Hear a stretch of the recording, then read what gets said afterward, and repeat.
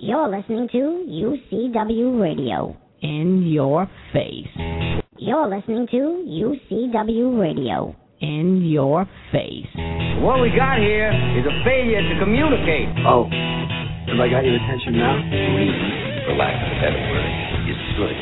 You know what I mean? Money to be made in a place like this. Money never sleeps, pal. You're crazy. Don't run when you lose. Don't whine when it hurts. You know what it takes to sell real estate? It takes brass. I've fallen, and I can't get up. Welcome to Money Never Sleeps. And the top of the hour will have us talking about one of the most anticipated IPOs, which turned into the trading fiasco and now balanced out, ready to move into the future. The company is Facebook. And the view of this company has to be a lot different than the hype masters have laid out, since the company did come public.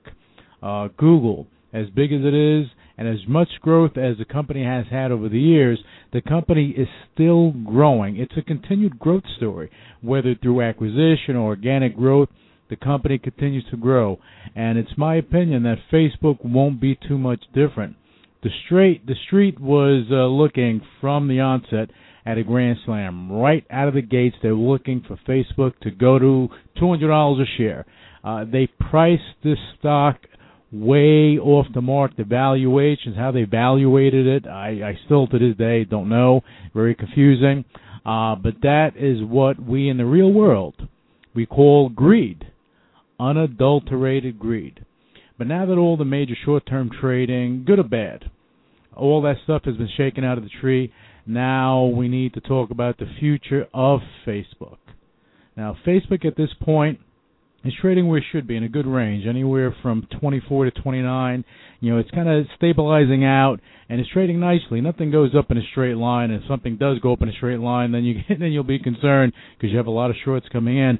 But it's actually, going up, going down, and it's trading nicely. The big benefit that comes with Facebook is the future. The company has had their fingers on the pulse of social media since the beginning of it all. But what makes this company so much different than, let's say, a Twitter, is that it is beginning to master the monetization game. And that's a key thing when you're talking about a publicly traded company. And at the end of the day, investors want to see growth. They want to see that you have revenue coming in. No revenue? How are you making money? How are you making investors money? This is not a magician's game. There's no Houdini deal involved here. Revenue stream, increased revenue stream means more value to the company, which means stocks go higher and investors are happy. All right, Twitter is definitely, and I'm going to touch on Twitter because Twitter is definitely a global connector since it came out in 140 characters or less. But the biggest issue with Twitter is that although it provides a service to its users at some point, the company has to start making money. It's not publicly traded now, but it has to make some type of money to sustain the business model. The monetization would have to come from advertising dollars unless they created some magical way to generate revenue. This is the only path that I see it having to have a substantial impact on the revenue stream of the company. So if this is all true, then the business model of Twitter would have to change or be tweaked a little bit at some point. This is something that, may not work for all the Twitter users. People use it, they tweet, send the message back and forth, they connect with the world, and if advertising is thrown into the mix, I don't know how that's going to work out. Facebook has actually they've begun to be very proficient in the mobile space with Facebook, which everyone was waiting for because that's where the big revenue growth is going to come for the company, and I think that they're just going to get better and better. The bottom line, for Twitter to go public via an IPO or even a reverse merger, they need solid and a growth-driven revenue model. As far as I know, they don't have one. I don't know, that if they're going to have it or they have it in the works. I have no clue. But I do know that they're offering users the opportunity to advertise via Twitter to gain new users. But again, I'm not sure if that is going to bring the results that they're looking for. Because they need a lot of money coming in. I know a lot of money has been plugged into that. So we'll see how that goes. But anyway, moving back to Facebook, I want to touch on Twitter because they're a dynamic company, and they're very influential in the social media space. Anywhere you go, tweet this, tweet that, tweet me this, that, Twitter, the little bird all over the place. Anyway, moving back to Facebook, the company is in great shape for continued growth long term. They have begun to use some of that cash flow and stock incentives to actually make strategic acquisitions, such as with Instagram. And there are going to be others along the way, I'm sure of it. The word on the street is that they are looking at the mobile messaging service. It's called WhatsApp as a possible tap on the shoulder. Again, they're looking for innovation. They're looking for, especially in the mobile space, because that's what they're kind of focused on, is the mobile space right now, which I don't blame them, because the web-based applications, although they are functional, they do generate some revenue. Where everyone's on the move. We're in a mobile environment. People are out. Whether it's parents out there, everybody's moving. Kids are running around. Everyone has a cell phone. They have an iPhone, an Android, whatever they have. They're in constant communication, either with their friends locally or all over the world, for that matter. All right. Long term, I believe that Facebook will continue to grow its revenue, continue to acquire key components to keep itself relevant in the social media space. But I also see them venturing into other tech areas down the road. Zuckerberg, this guy understands that the company has to continue to move forward to be at the head of the table. And it looks like they are prepared to do just that. I wouldn't be shocked if inside the next 12 to 24 months we saw the stock trading well above this level. I mean, if it went to, if it doubled, I wouldn't be shocked about it. If it tripled, I still wouldn't be shocked about it. Even as we face the fiscal cliff concerns, Facebook itself is unique in nature. Social media is still growing. It's still in its infancy, and that's what people need to understand. More and more people. You have grandmothers on Facebook, on Twitter. This is the culture that we're living in, and I think it's going to be bigger and better. And everyone knows Facebook, and I think they're going to start venturing into other things. Now, sticking with that topic, there is a new social media platform that will be coming down the pike early in 2013 that will possibly give Twitter a run for their money in 140 characters or less, or maybe a little more. I do know that we will have the exclusive on Money Never Sleeps, and we will let our listeners know when we'll be speaking about it, as this is something that you don't want to miss, because, again, it's going to bring a lot of flavor to the social media space. Moving on. Let's talk about Groupon. Oh, my God. What a fiasco this company has been, honestly. Look, the company's concept was never something that I saw as having a long-term growth potential. But for some reason, someone convinced them otherwise.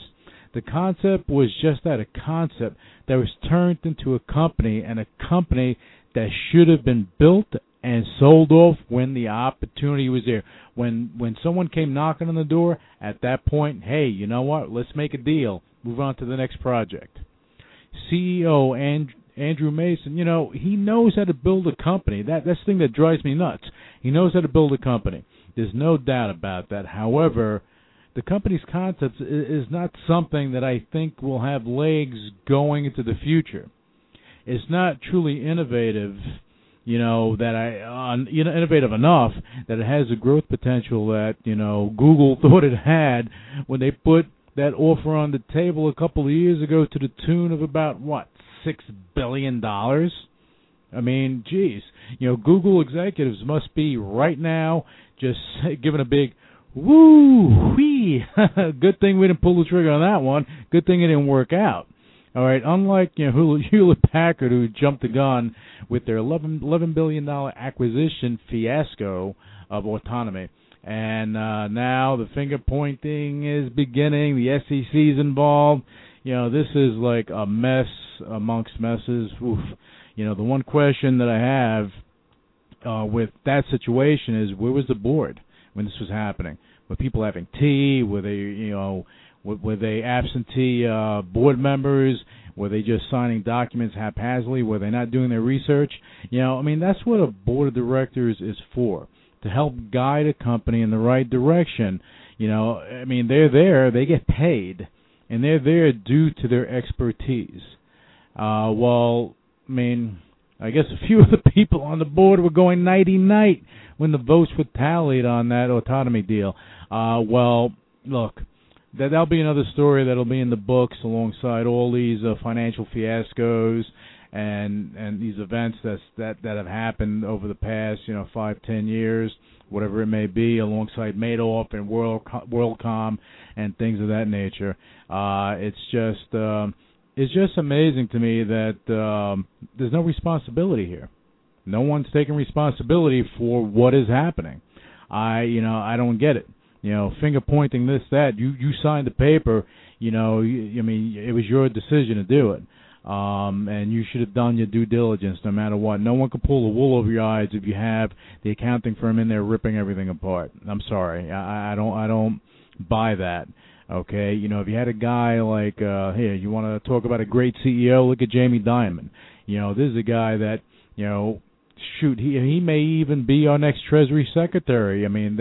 White House would be making a great decision doing that, but someone like that at the helm of a company, that should be a model for a great leader in a company, because I'm sure that, things probably would have been different. But then again, the company Hewlett-Packard was going through a transition. Anyway, enough of Hewlett-Packard. That's not the deal for today. Now, getting back to Groupon. Look, in that company, in my opinion, Mason he's not the problem. Okay, I don't see him as being the problem. Right now, he's creating a problem because he doesn't want to go, but I don't think he is the problem. The problem is the company itself.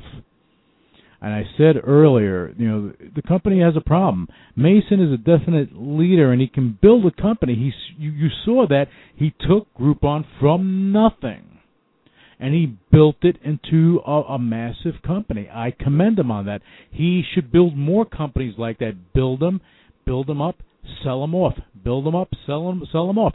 Nothing's wrong with that.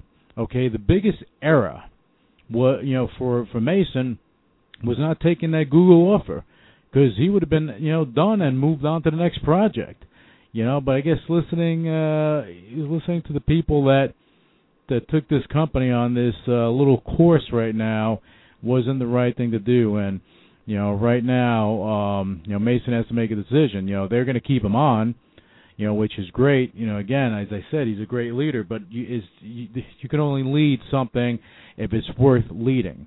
If the company's not worth leading, why are you there? Use your business acumen, use your knowledge to another project and build value. All right. Honestly, Groupon is sitting on a ton of cash. Maybe a huge stock buyback may be in order for the company. Possibly. Who knows? Or they can go look for strategic acquisitions. That's also a possibility. This is the only couple of things that I see that's going to help the company to flow out of this situation. Because look, investors, they're jittery. Institutional interest begins to dwindle down. When all this stuff starts happening, you have to make a drastic move, and it has to be something that's going to help bring the company back to life. But with its current business model, honestly, I don't see the growth beyond where it is right now. So, the stock trading at a little over $4 a share, if Mason was smart, just go and buy back stock. And potentially, you go take the company private, or if you're going to keep it public, restructure it and add some components to it that'll increase the value of the company. There's nothing wrong with increasing value. Your investors would applaud you. They would be so happy that you were innovative and you did that. But I have a feeling that Mason is probably going to wind up having to make a move like that. If not, it's just going to be a disaster for the stock. And that's my opinion on it. Now going back to Facebook, I think that the company has legs. Without a doubt, it has legs. And I think with Zuckerberg, he's always kept everything quiet. He's never, he only started doing interviews. He's only recently started opening up a little bit. I believe that what he's going to wind up doing, as I said earlier, he's going to continue to look at strategic acquisitions, building the value of the brand. Okay, and I think he has, a lot of this stuff's not going to come out, but you can assume or try to have a guesstimate as to what he's going to wind up doing. Look, the move out of nowhere, to create an open marriage situation with Zynga, wow, that was a great move for the company. That's a fantastic move. All right, the company, honestly, Facebook, doing that, it opens them up to a lot of different avenues. They can actually create their own content, their own gaming content, their online gaming content. That can be a definite revenue stream for the company. Okay, with the online gaming, because there's money in that. They were splitting it with Zynga, so if they took the 100% of the profit, there you go, adds to the bottom line.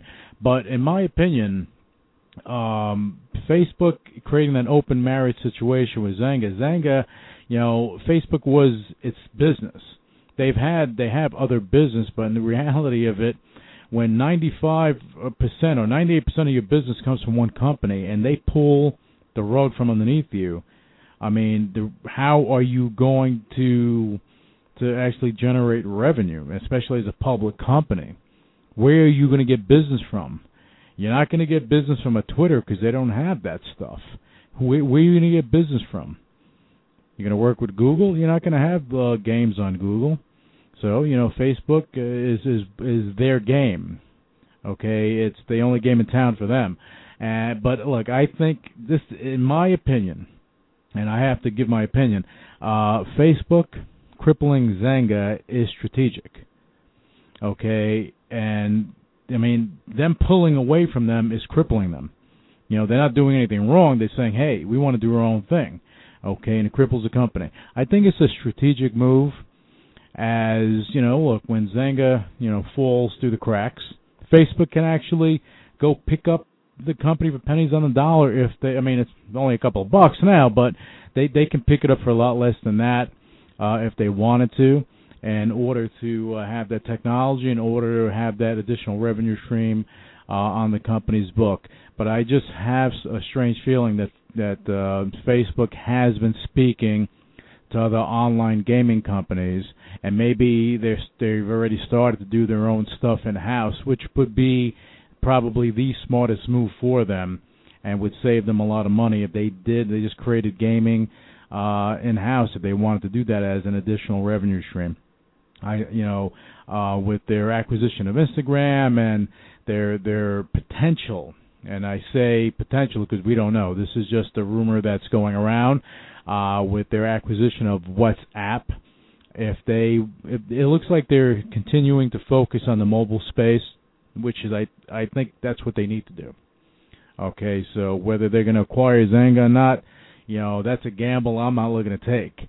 The reality is that at $2, where are you going to go? To zero? Okay, can it go higher? Possibly. But I'd rather put my money to work somewhere else as opposed to trying to make that guess on that deal. All right, but what we're going to do in a minute, we're going to take a quick break. All right, we're going to be coming back on the show for the second half with John Dines of REO Capital, and he's going to be bringing some light to the fiscal cliff situation. That's, look, we're all worried about it. You have Republicans and Democrats. Everyone's jockeying for position to try to get the best deal. At the end of the day, I sent this out, and I tweeted myself. I sent this out that I think that all this political nonsense should be shelved. It shouldn't be about Republican. The Republicans or the Democrats or whose agenda is in play, what this one wants and where, why, and all this other nonsense. This should be about America. This should be about rebuilding this country. We've been through a lot of devastation. Okay, we've been through financial crises. We've been through, even with Mother Nature, dealing a bad hand, with Sandy, that had an impact on things. If they don't come to some sort of terms, okay, and if they don't rethink this and start cutting entitlements somewhat, and raising taxes where they need to be raised to balance everything out, because there's nothing wrong with raising taxes and generating revenue for the company. There's nothing for the country, but the United States is the largest company in the world, for that matter. But there's nothing wrong with generating revenue for the country, but they need to do it the right way. They need to do it strategically. They need to do it that they're not crippling people, because if they cut defense spending, and like they're looking to do, that can be the loss of 1 million+ jobs, okay, across the country. Now, what are these people going to do? Where are they going to go work? You're going to have the unemployment rate go up, but you're going to create jobs doing something else. The federal government, shouldn't be, the largest employer out there, but they are. You need to have true job creation and having to build small business. Okay, that is a key thing. Embracing the entrepreneurs of this country, allowing them the opportunity to grow, allowing them the ability, to capital, to continue to grow, to hire employees, not crippling them, forcing them to have, certain insurance policies or certain things, and raising the taxes on them by a dramatic amount. How are they going to survive? How are they going to grow? They're not, and that's the reality. They're not. So hopefully, I know some sort of agreement is going to come to place. There's no doubt about it. They're going to come and they're going to make an agreement. We just don't know what it is yet. I'm hoping it's for the better of the country, because it would be sad for us to have another leg of a recession, and we don't need it at this point. You have so many companies just issuing special dividends right now that it's insane. They're issuing special dividends because they're trying to avoid that taxation next year. All right, and it's funny. I said on the last show that it looks like they're looking out for the shareholders, but at the end of the day, a lot of the insiders of some of the major companies like Walmart and things like that, companies of that nature, a lot of the officers, a lot of the board, they own a lot of stock. So getting those special dividends helps line their pockets as well. So don't fool yourself. It's not just about the investors; it's about them too. But that's okay. It's capitalism at its best. But anyway, I'm just hoping that they do come to some sort of resolve, so that we can move forward and have growth. Because look, Obama was reelected, and everyone has something to say about something. He came at the wrong time. He did. No doubt, he came at the wrong time. Now, these next 4 years, he owns it. These are his 4 years. Question is, what is he going to do? Is he going to correct the problem, or are we going to have a double dip? We're going to be in a recession again, coming next year. Hope not. I hope not. I hope that they do the right thing to help build this economy, and that's what it's about. I would hate to think that we're going to, continue to have to, be in this amazing, incredible, ridiculous deficit, and I'm just hoping that they do come to some great terms, not only for me but for everyone. So, well, I guess we'll see what's going to happen. But on that note, we're going to take a quick break, and we're going to come back on the show with John Dines, because he's going to give us some insight. I'm just stating my opinion, my view, but he's going to give us some insight on what's going on, and hopefully he can shed some light on the fiscal cliff and what's going on with private equity as we head into 2013, because I believe that private equity is also going to have an impact next year for growing business, and it's going to be an interesting playing field. But on that note, we'll be right back. Stay with us. We'll be right back on Money Never Sleeps. As you know, as we've been saying, as the President has said, he has his pen in hand. He is ready to sign a middle-income tax cut. Last July, that legislation passed the United States Senate. Similar, exact same bill was introduced in the House at that time. And since then, we have been asking the Republican leadership to bring the middle-income tax cut to the floor. The clock is ticking. The year is ending. It's really important with tax legislation for it to happen now. We're calling upon the Republican leadership in the House to bring this legislation to the floor next week. We believe that not doing that would be holding middle-income tax cuts hostage to tax cuts for the rich. Tax cuts for the rich, which do not create jobs, just increase the deficit, heaping mountains of debt onto future generations. Well, when the last minute is the last day of the month, I think that that's not right. We all know what is at play here. Everybody knows that we have to have cuts, we have to have growth, and we have to have revenue. So why are we stalling? This delay is harmful to confidence for consumers. It's harmful for confidence for the markets. It's a holiday shopping season. Wouldn't it be better for there to be a clear message, the sooner the better? So I don't know what the wait is for. It's not as if we have to get more information, that there's certain variables that we don't know about. It's very clear. And every bipartisan, I'll end with this, every bipartisan group that has addressed this issue has called for revenue cuts in spending. Well, everyone knows about Lincoln. It just hasn't been a relevant brand. So all we had to do was introduce great new products like the new MKZ and an all-new dealership experience, and we're off to the races. Well, outside of North America, the market we're really focused on now is China. We've announced just recently that Lincoln will go to China in 2014, and we'll have an exclusive dealer network that only sells Lincoln and a world-class experience. One of the reasons why Chinese are so interested in Lincoln is it has such a beautiful 90-year history. They really want to know more about Lincoln. They love authentic luxury brands like Lincoln that have a beautiful past. Tonight, we continue a tradition here at the White House by honoring some extraordinary people who've no business being on the same stage together. We've got Buddy Guy sitting next to Dustin Hoffman. We've got Dave Letterman alongside one of the greatest ballerinas of all time. I don't think Dave dances. All three living members of Led Zeppelin in one place.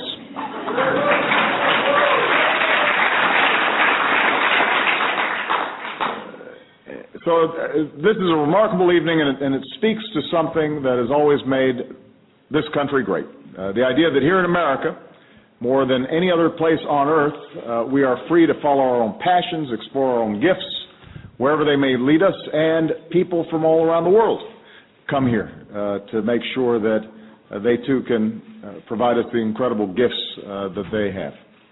Tonight's honorees didn't just take up their crafts to make a living. They did it because they couldn't imagine living any other way. And that passion took each of them from humble beginnings to the pinnacle of their profession. And tonight, in the People's House, we have a chance to say thank you. I looked at him and said, "You can't be serious." I've just never seen anything like it. You know, we've got 7 weeks between Election Day in the end of the year. And 3 of those weeks have been wasted. Right now, I would say we're nowhere. Period. We're nowhere. We've put a serious offer on the table by putting revenues up there to try to get this question resolved. But the White House has responded with virtually nothing. They've actually asked for more revenue than they've been asking for the whole entire time. Going over the cliff will hurt our economy, will hurt job creation in our country. It's not fair to the American people. And this isn't an issue about Democrats or Republicans. My goodness, this is about our country. We get serious about dealing with the problems at the end of the year, and we need to get serious about our deficit and our debt that are burying our children's future. All right, welcome back to Money Never Sleeps, and you heard it from Boehner himself. We're back here with John Dines of REO Capital. John, welcome back to the show. Thank you, Lou. I appreciate you having me back. No, I love having you on the show because we get to talk about the fiscal cliff and private equity, and this is a topic that so many people are interested in. So, tell us what your insight is this week. Well, I put some notes together, and according to Las Vegas, the odds are at 70% we'll put a deal together, 30% chance we'll go over the cliff. So the odds so far are in favor of a deal passing, and especially after today. Boehner did put together a new 10-year, $2.2 trillion blueprint for President Obama to a proposal to look at that calls for increasing the eligibility age for Medicare and lowering the cost of living hikes for Social Security benefits. Altogether, he calls it more of a credible plan than what was proposed to him originally. And viewing Chris Wallace on Fox News over the weekend, Timothy Geithner, the Treasury Secretary, did not put any credible spending cuts for Medicare down, and thus the reason for Boehner saying he felt their proposal lacked credibility. But this new plan looks like the math would produce $2.2 trillion in savings over the coming decade, $800 billion in higher taxes, $600 billion in savings from health care programs like Medicare, $300 billion from other proposals like forcing federal workers to contribute more towards their pensions, and $300 billion in additional savings from the Pentagon budget and domestic programs funded by Congress. So, it appears that they're trying to come to the middle and propose something that would have a little bit of all types of savings in different areas that would go ahead and allow us to pay down that deficit. And it's something we should do because right now we're spending over $200 billion a year in interest just on the deficit alone. The numbers that I got over my fact checking were $3.9 billion every day the deficit increases. Wow. And right now the deficit is $16.3 trillion. And every citizen's share of that debt would equal out to be $52,171. That's the check that each one of us would have to write. Wow. In order for almost 314 million Americans. I mean, how does something like this? How does this get so out of control?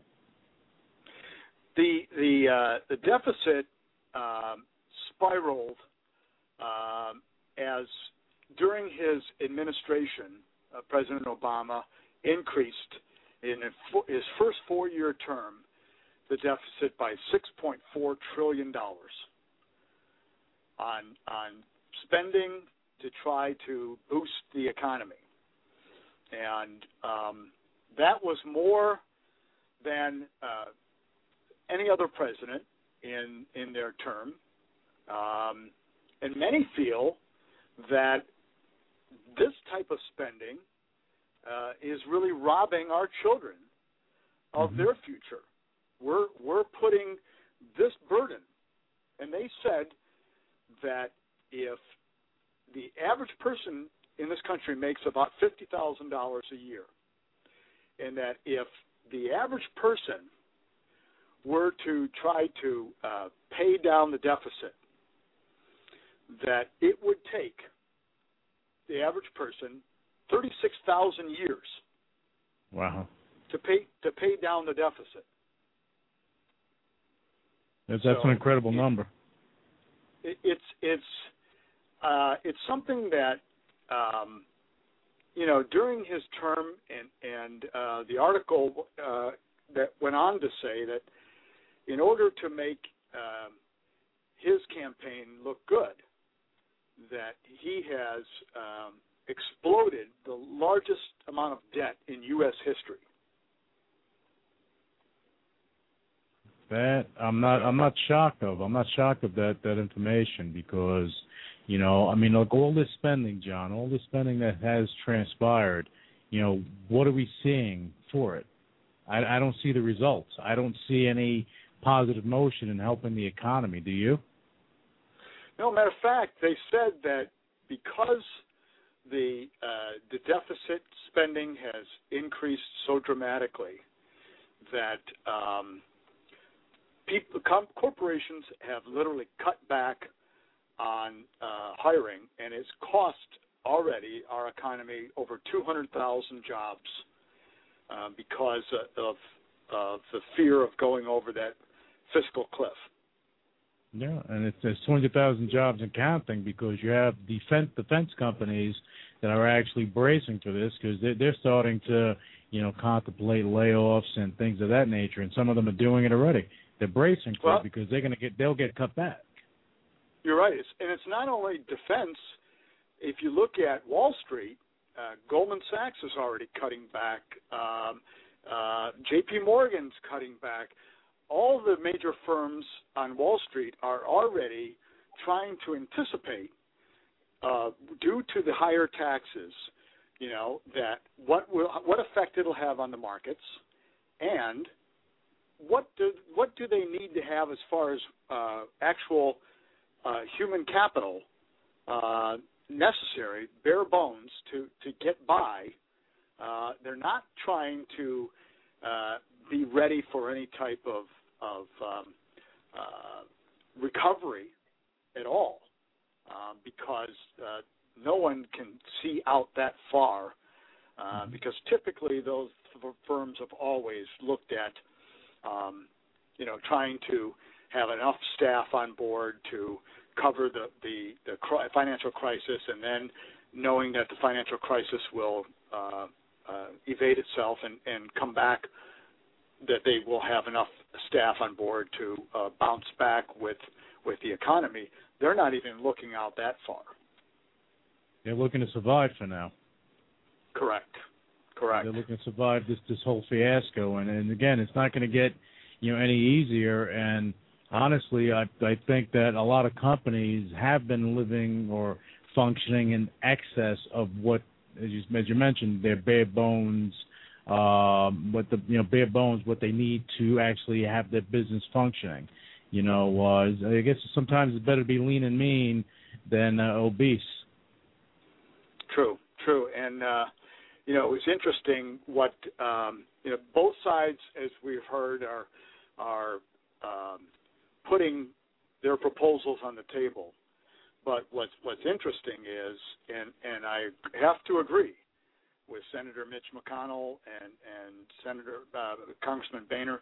He said, if the president is serious about joining us in our efforts to reduce the deficit and protect the economy, why doesn't he get off the campaign trail and sit down with us in the White House and work out a proposal.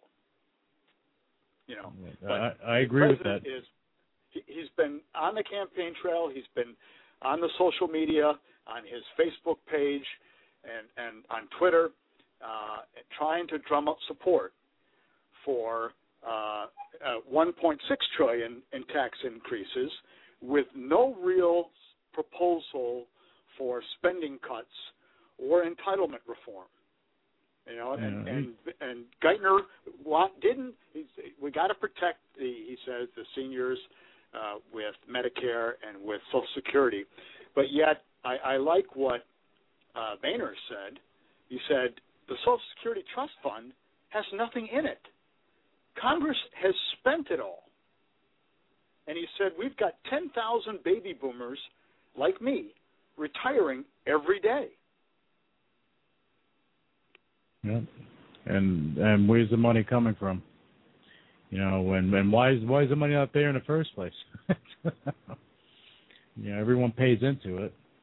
It's amazing. So, it really is. So we've got to really sit down and have both sides really come to the table and hash out some tax increases and spending cuts, because I don't care which side of the political party you're on. Economics 101 dictates that you can't pay down a deficit solely by tax increases. You can't keep spending. It says we're seeing this country, as we speak, end up like Greece and Italy and Spain and to some extent France, where their debt has risen to a point where they can't borrow at a reasonable interest rate anymore to pay down that debt. And it's funny to me that if you look at the markets, you know, Spain, I believe it's Spain, the banking system actually went and they went for a safety net. Okay, on that news, you know, European markets started moving up. You had money, you know, like kind of rushing to European markets and kind of leaving U.S. markets. So it's just a crazy time that we're in, John. And I agree with what you were saying. You know, with what Boehner said. You know, sit down. You know, Obama going on Twitter and speaking to a few people, sending some tweets out, this and that. That's not solving the problem. You have to sit. They should just lock everyone in a room, come to a solution, figure it out. Well, that's what you get paid for. That's the job. That's right. There was an analyst today out of Texas, out of San Antonio, that posted a petition on the White House website asking for signatures to back her proposal that would stop all paychecks for all congressmen and senators until they work out a budget. And she said, which is true, she said, if I went ahead and kept spending and didn't really address the issues with my company, I'd be fired. And it's like I told some of my associates, this would be similar to having a $10,000 line of credit with Citibank on your MasterCard, and every year you spend that $10,000 and you go back to Citibank and you ask for an increase for another $10,000, and then you go back the following year, and you keep doing this year after year, asking for increases until the point where you can no longer even afford to pay the interest on that deficit that you've kept borrowing against. And that's in reality what we've done. Mm-hmm. Yeah, that's exactly what we've done. And again, you have politicians voting on spending more money, and this has been happening year in and year out. And it's right now we are where we are. And you know, I kind of, the thing that comes to me when I view this whole situation is moral hazard. Where's the accountability for letting all this happen? I don't understand it.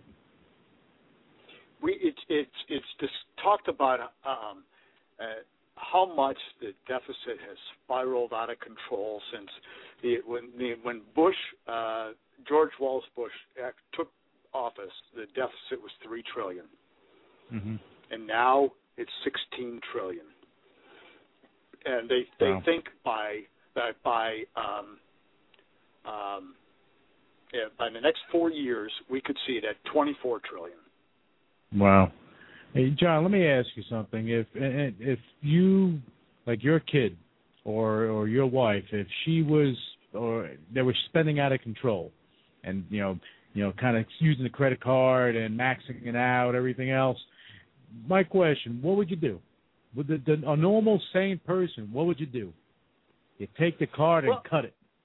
That's right. You cut. Stop the bleeding. Stop. Yeah. Stop the spending immediately, and yet President Obama wants to continue to spend money on Medicare and on other entitlements and Social Security. Oh, they also stated, and we talked last week about this, how it's become a Ponzi scheme, and the evidence has come out that for the baby boomers, for every $1 they paid into Social Security Trust Fund, they're presently getting $3 back. Wow.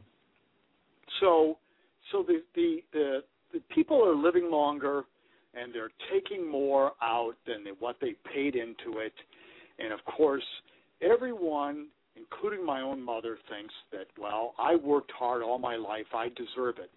No, I'm sorry, Mother, you don't deserve it. You don't deserve to go ahead and collect my money that's entitled for me. Mm-hmm. And that's because, again, accountability. Money's swooshing here, swooshing there, and no one knows. It's it's funny you say Ponzi scheme. It's like it's like a street game. It's like someone's rolling the dice and just going to see what's going to happen. And if you win, you win. You lose, you lose. You just go on. You play another game. This is not Vegas, not Atlantic City. This is America. And all the spending, all the gambling with other people's money, because that's what it is, or the spending of other people's money. Everything has to come to a halt, because if it doesn't, and we're going to keep facing, this is going to be a problem that's not going to go away. And those commercials about China owning the U.S. scare the crap out of me. Right. Well, you were right earlier in your program when you talked about deal makers are scrambling as the cliff nears. That was in Friday's Wall Street Journal, where I think it's gotten a little bit ludicrous, where Costco CEO and board is going to borrow money from the bond market in order to pay a special dividend, because interest rates are so low that instead of paying out that special dividend from their cash, they're going to go ahead and borrow at lower rates and pay a special dividend before this fiscal cliff nears. And you're right, many more people are paying off these special dividends. But in my world, private equity managers are bracing for these higher taxes in 2013, and their final weeks of their investments and capital gains and shifting to face these higher taxes. And what they are doing right now is they are on their share of buyout deals, and they're looking to collect that carried interest on these deals before that fiscal cliff looms, so that they can go ahead and get paid by year end these benefits in the private equity sector that right now are under exemptions, but that will not be as we go into the new year. And of course, many benefits, such as the capital gains, are going to affect not just the private equity sector, but it's also going to affect people who have their 401ks in the stock market and are going to be subject to those higher capital gains taxes, and even people that are in just the working class, that additional payroll taxes, they're going to see less in their paychecks. And it is going to stifle job growth. And it's going to be something that people will have to adjust to the pinch that they're feeling. But unfortunately, we've gotten to a point where there is no other way around it. No, they have to tighten the belt and move forward. And I'm glad that you brought up the Costco thing, because in the month of November, I believe that was the highest number of bonds that were issued ever in this past month. Okay, I think it was to the tune of about $100 billion. And again, that's companies going out, and when you have an Amazon, that can go and borrow, whatever, $3-4 billion, whatever it may be, at a better rate than the U.S. government can borrow. That's you got to question what's going on. Right. Here's a ridiculous number. It said that if your family earns $50,000 a year, and if you were to spend none of that on food, rent, transportation, income tax, or even pursuing your own happiness, and if you take all of your family's income and to pay down just the $16 trillion, it would take for one individual family making $50,000 a year, it would take 512,000 years. 512 million years. 512 million years. Excuse me. I was missing 3 zeros. That doesn't matter. It's a lot. It says, it talks about sanity returning to Washington, and that's absolutely what we need is that sanity returning back to Washington. Well, there has to be some sanity there, and I think people have to go and speak. I know that Geithner, he's on his way out. They're talking about Jamie Dimon of J.P. Morgan Chase stepping in. I think he would be a great choice to be the Treasury Secretary. I think that you have so many things are in flux, and the one problem that I have with for both Congressmen and Senate, you know what? You guys, people they're taking a break and they're going home to their family, everything else, while all this stuff is happening. I believe that they should all be there together in one area, make this happen one way or the other. Come to terms, make a deal. Don't sleep. Whatever you need to do. This is what you get paid to do. You need to help for us to avoid going over that cliff. Because we go over that cliff, it's going to be it's going to be a Hail Mary all around. It was interesting that the Republicans, when they got Timothy Geithner's proposal, they responded with laughter, and their answer was, "You can't be serious." And the Democrats, they said, are deeply skeptical of raising Medicare age and Social Security age, when in fact these are entitlement programs that are a large portion of that deficit that we have to modify. So, even the seniors are not going to be exempt from feeling the pinch. They're going to have to contribute as well. It can't be just the middle class. It's got to be every class. Yeah, everyone has to make adjustments in their lives for this. And again, it's just something that transpired. For us to go and point fingers at this point doesn't matter. Forget about all the finger pointing, come to a resolve. Let's move forward, get things together. Help create jobs, help create, a revenue stream for this country so that we can continue to grow and be the power that we are. I don't know how, what their thinking is. Mitt Romney, when he was running for office, one thing that he was saying that, each state should be accountable and help to build their state, which is great. Right. I think that should happen.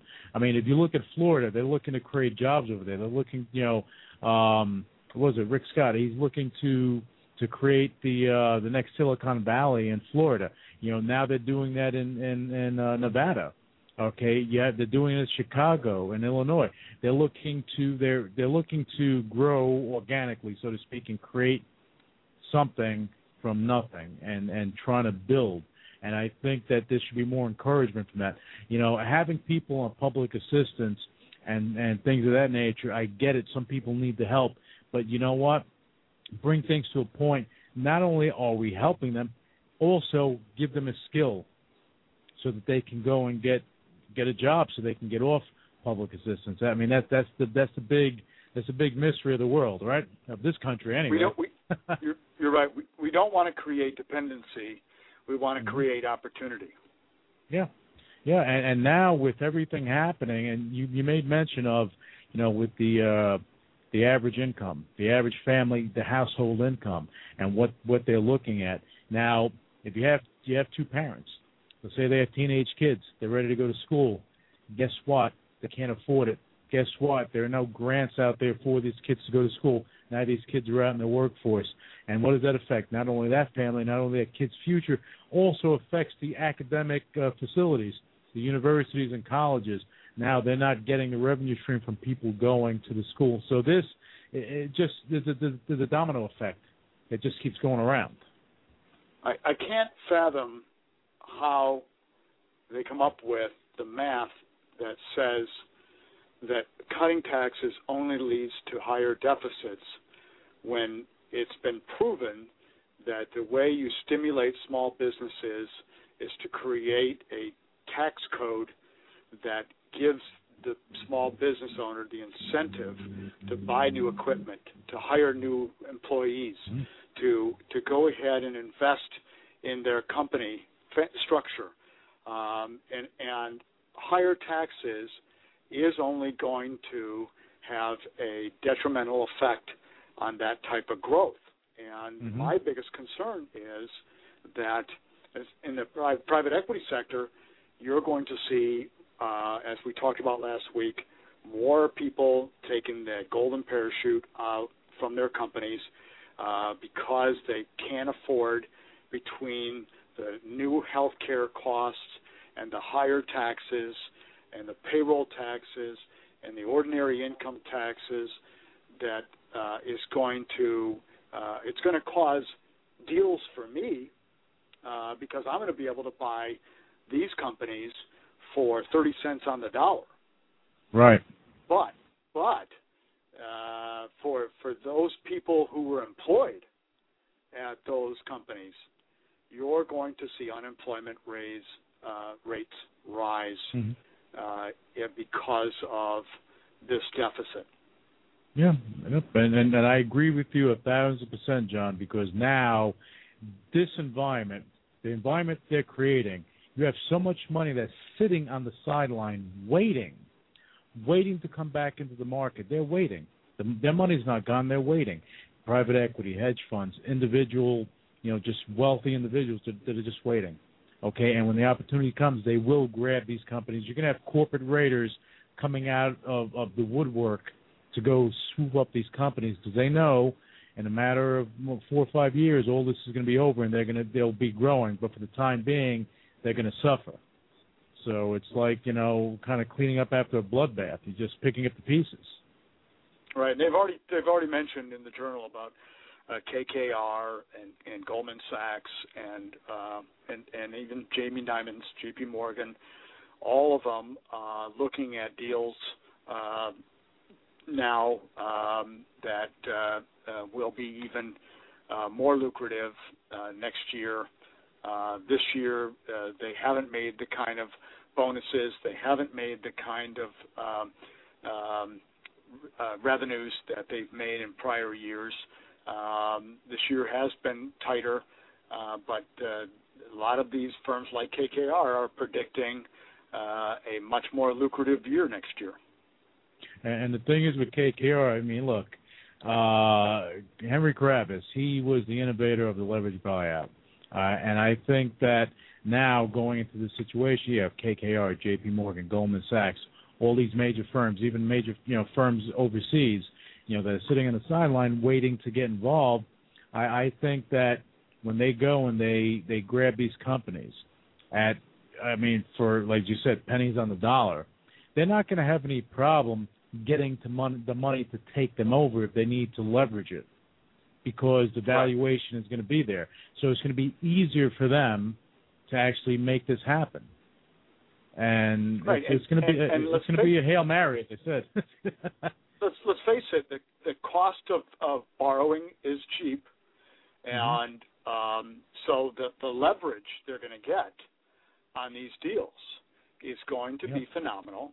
I'm already looking at companies with 60% profits margins in some of these deals, and of course, when you mention those kind of numbers, the doubt comes out. People are, come on, John, really, 60%. Well, those are the kind of numbers: 30%, 40%, 50%, 60%. These are going to be the type of profit margins that you're going to see in the upcoming couple of years, because people are going to take those parachutes and just parachute right out. Well, it's going to be more of the norm than the exception, and it's going to be an interesting road for sure. But I do think, and I do agree with you, that private equity, the money that's sitting there, KKR, those companies, they're going to benefit like nobody's business. And as much as they're trying to fix things here, or they're going back and forth with Obama, Congress, Senate, all this stuff that's going on, they're missing the big picture. No one has a forward view of what's going to wind up happening. What they're doing now with letting things fall down or letting all this up, this should have happened 4 years ago. Just let everything drop and then pick up the pieces. We would be better off today. Now, I think that if we look back, what's clearly evident to me is that, yes, we need to go ahead and spend money on our roads and bridges. We need to have that upkeep with those types of projects. But you cannot stimulate an economy that's in a recession simply by throwing money at it and spending, because there are those consequences by overspending. And that's exactly what we've done, is we've overspent. And now you're right. China's coming in, buying up our real estate in Nevada, Florida. Yep, they're buying it, and it's going to be like years ago when Japan was buying up all the real estate in Hawaii and in California. Yep, and that's we're going to have that situation, because I know, as far as real estate is concerned, you go to Miami, that market has been on fire and it's been growing. Granted, they have a cycle, they have a 10-year cycle they go on, and it kind of slips back down. But right now, the Russians are coming, and they're coming in, and they're buying these houses. They're buying these houses that are not worth $2 million. They're worth 20, 30, 40, 60, $80 million. So you have real money coming in here just buying a vacation home. Nobody sees it. It's funny. And what's frightening is that the average American citizen on the street really is trying his damnedest to survive. And it's kind of like the tsunami out at sea.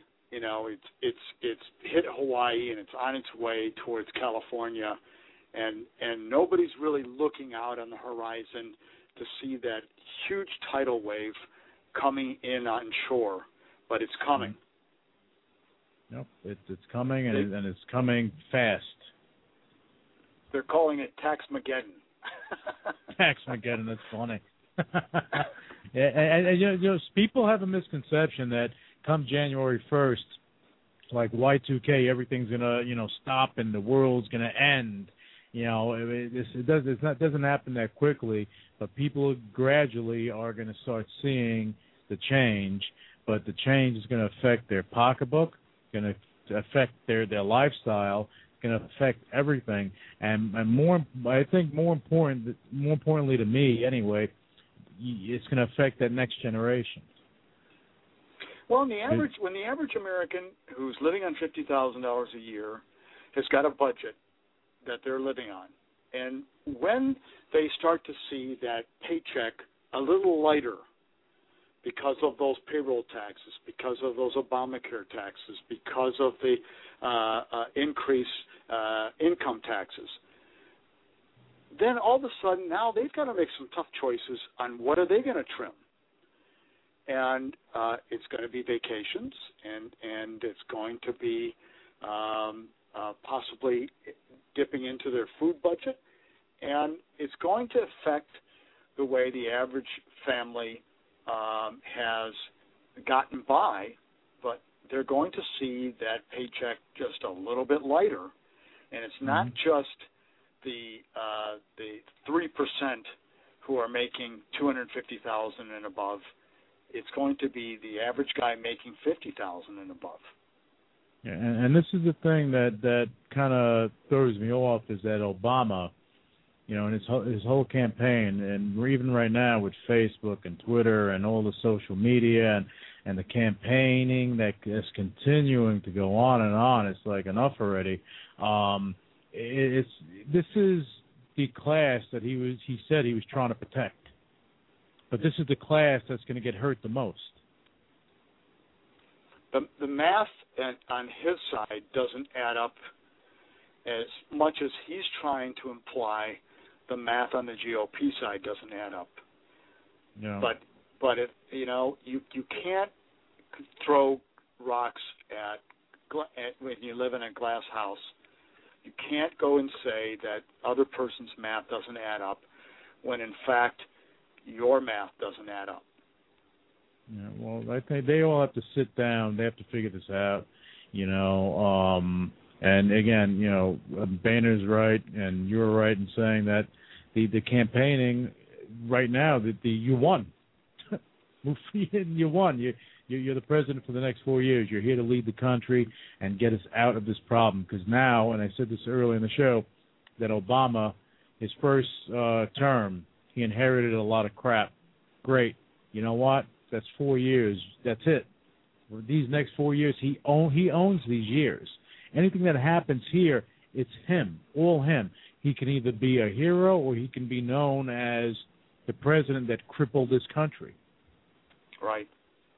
And what people don't realize also is every time he gets on that President One airplane to go to another city to campaign for his tax increases, the cost of jet fuel and the cost of running that airplane is in the tens of thousands of dollars each flight, each destination. From New York or from Washington just to New York, it's $20,000 in fuel, not to mention the cost of the staff, the Secret Service, et cetera, et cetera. There's that additional spending right there just to go ahead and convince the rest of America that we just need tax increases and we don't need spending cuts. Well, John, correct me if I'm wrong, but I remember when the auto crisis was going on. And I remember when GM, Chrysler, Ford, they had to go to Capitol Hill. I remember the CEO of GM, he didn't take a plane over there. He drove in a General Motors car from Detroit to the Hill.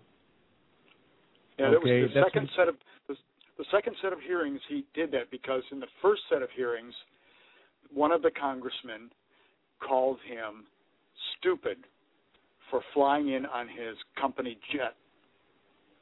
Literally told the CEO of a Fortune 500 company that he was stupid. So now what do you call the president when he does it? But that's okay because it's the left. Yeah, it's crazy. Look, and I'm all for, he's the leader of our country. I'm all for him, being, treated well and being able to expedite things as far as travel is concerned. But unnecessary travel, it doesn't make any sense to me. All I know is that if everyone's tightening the belt, that should be everyone. And any great leader, they'll lead you down a road, but they're going to lead by example, not, do as they say, not as I do. And then that's kind of what we're looking at here. You have people on the Hill that are saying, do as I say, but don't do as I do, because I'm going to keep spending, but do as I say, stop spending. How do you do that? And so many people want to kick the can down the road. Don't cut me, cut the next guy. Yeah. And that's not the way it's going to get done. Well, you can't go ahead. We're going to have to make some tough choices on the seniors. Yeah. We're going to have to make some tough choices on taxes. And it's got to be a bipartisan agreement.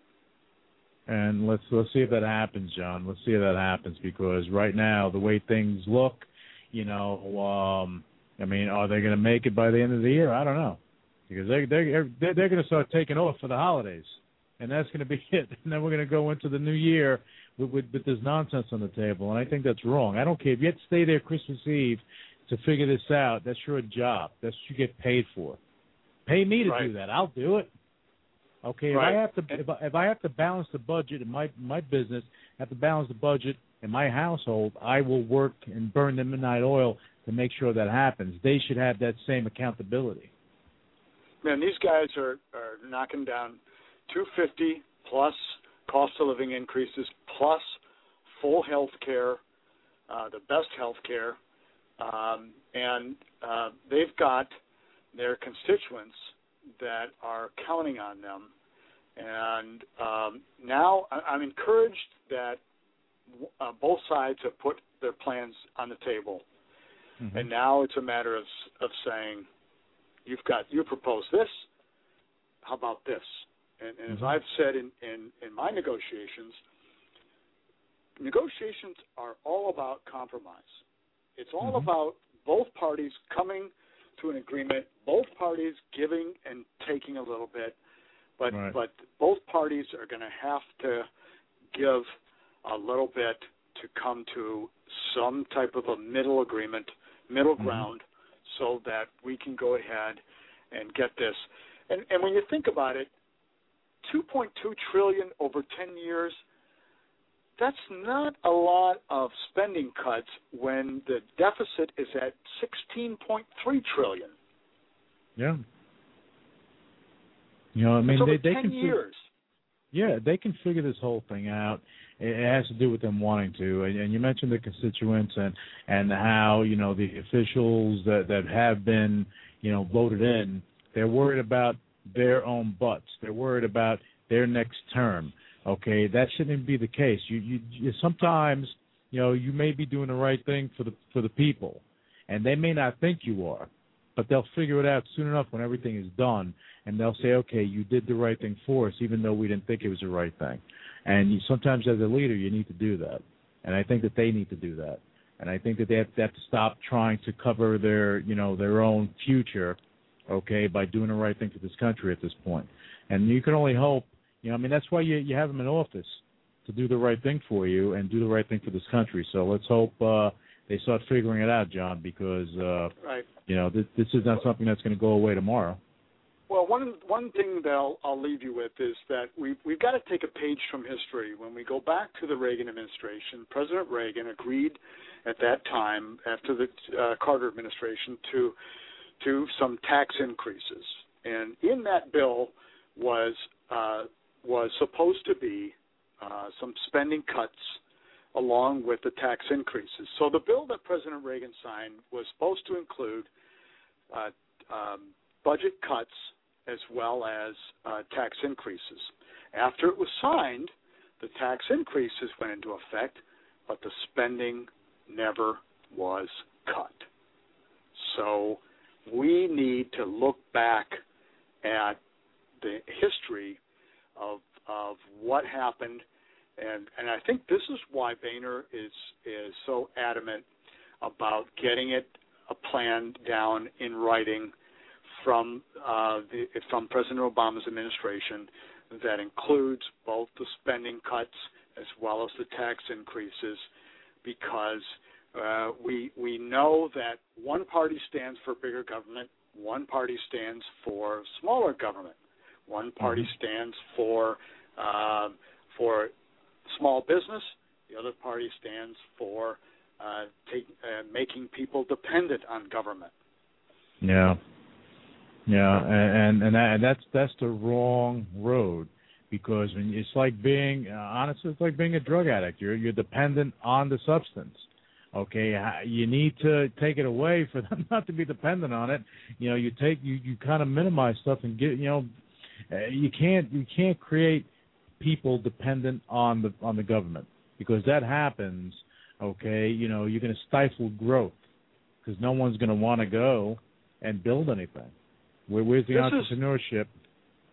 That's right, Lou. This is the greatest country in the world where people come over here to make a better life because it's the quote-unquote land of opportunity, and that if you put your mind to it, you can go ahead and create that small business. Or in the past, we've been able to create that small business idea and watch it develop and watch it grow, and that's been the backbone of America, is having that dream fulfilled, having that idea, and working hard at making that idea grow.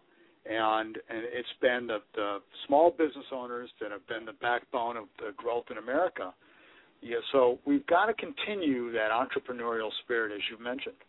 Mm-hmm. Yeah, we need to, because that's the only thing that's going to take us out of this problem. But again, we all live in a real world, and what's going to happen is going to happen. Hopefully, they come to some sort of medium so that we can kind of move forward. But everyone's going to get hit. Everyone's going to get hit, and you're going to have private equity, hedge funds, and then the big money just waiting to scoop up the mess and clean it up and benefit. Like yourself, in your area, John, you're going to have a lot of opportunities that are going to come down the pike, and more so than in the past 3-4 years, you're going to be able to cherry pick what you're going to work with. It's true, though. We're going to see more opportunity for those accredited investors who are going to be exposed or be allowed to look at these type of private deals that are going to be more prevalent as the years develop because of the sale of these assets. And it's going to be in real estate, it's going to be in technology, it's going to be in clean technology, it's going to be in biotechnology. I'm seeing it across the board in different areas that people are looking at. In aviation, aerospace. They're looking at it in all areas. America's on sale. America is on sale, and that's what it comes down to, And for any listeners out there that are accredited investors, I would urge you to go to REOCapitalLLC.com because John, he's amazing in what he does, and he has his fingers on the pulse of the private equity sector. And, John, I know that you're getting opportunities and different things, and come next year, come 2013, you're going to get a lot of deals coming down the pike where people can actually benefit by linking up with you. So I think it'd be smart on their end because nothing is, we could talk about it all day. The reality is that this taxation is a reality. Taxes are going to go up. Capital gain, all this stuff's going to happen. and opportunity is going to open up anyway. And there is going to be that silver lining in the cloud that are going to, for those who are more sophisticated and astute and are looking at alternatives to the typical equity and bond markets, they're going to see deals on the equity side, and I'm seeing them both with both equity and debt combined to provide, as I mentioned before, a 10% coupon and a 30% IRR on the funds.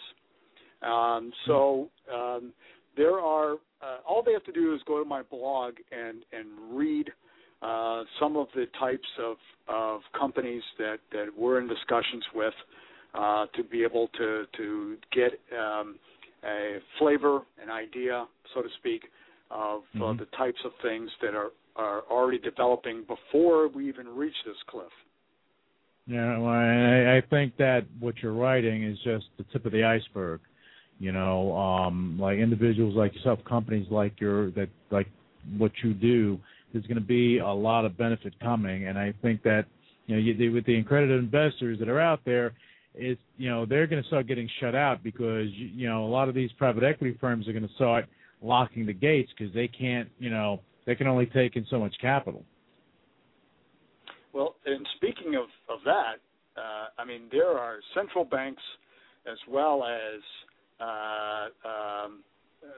George Soros and guys like him who are racing to buy hard assets like gold and real estate. Oh, yeah.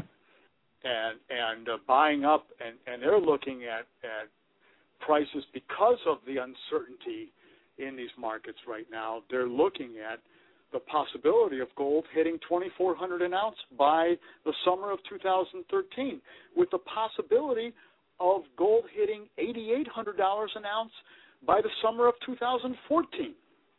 That would be incredible. I remember when gold, back in the early 2000s, I think it was like maybe 2005.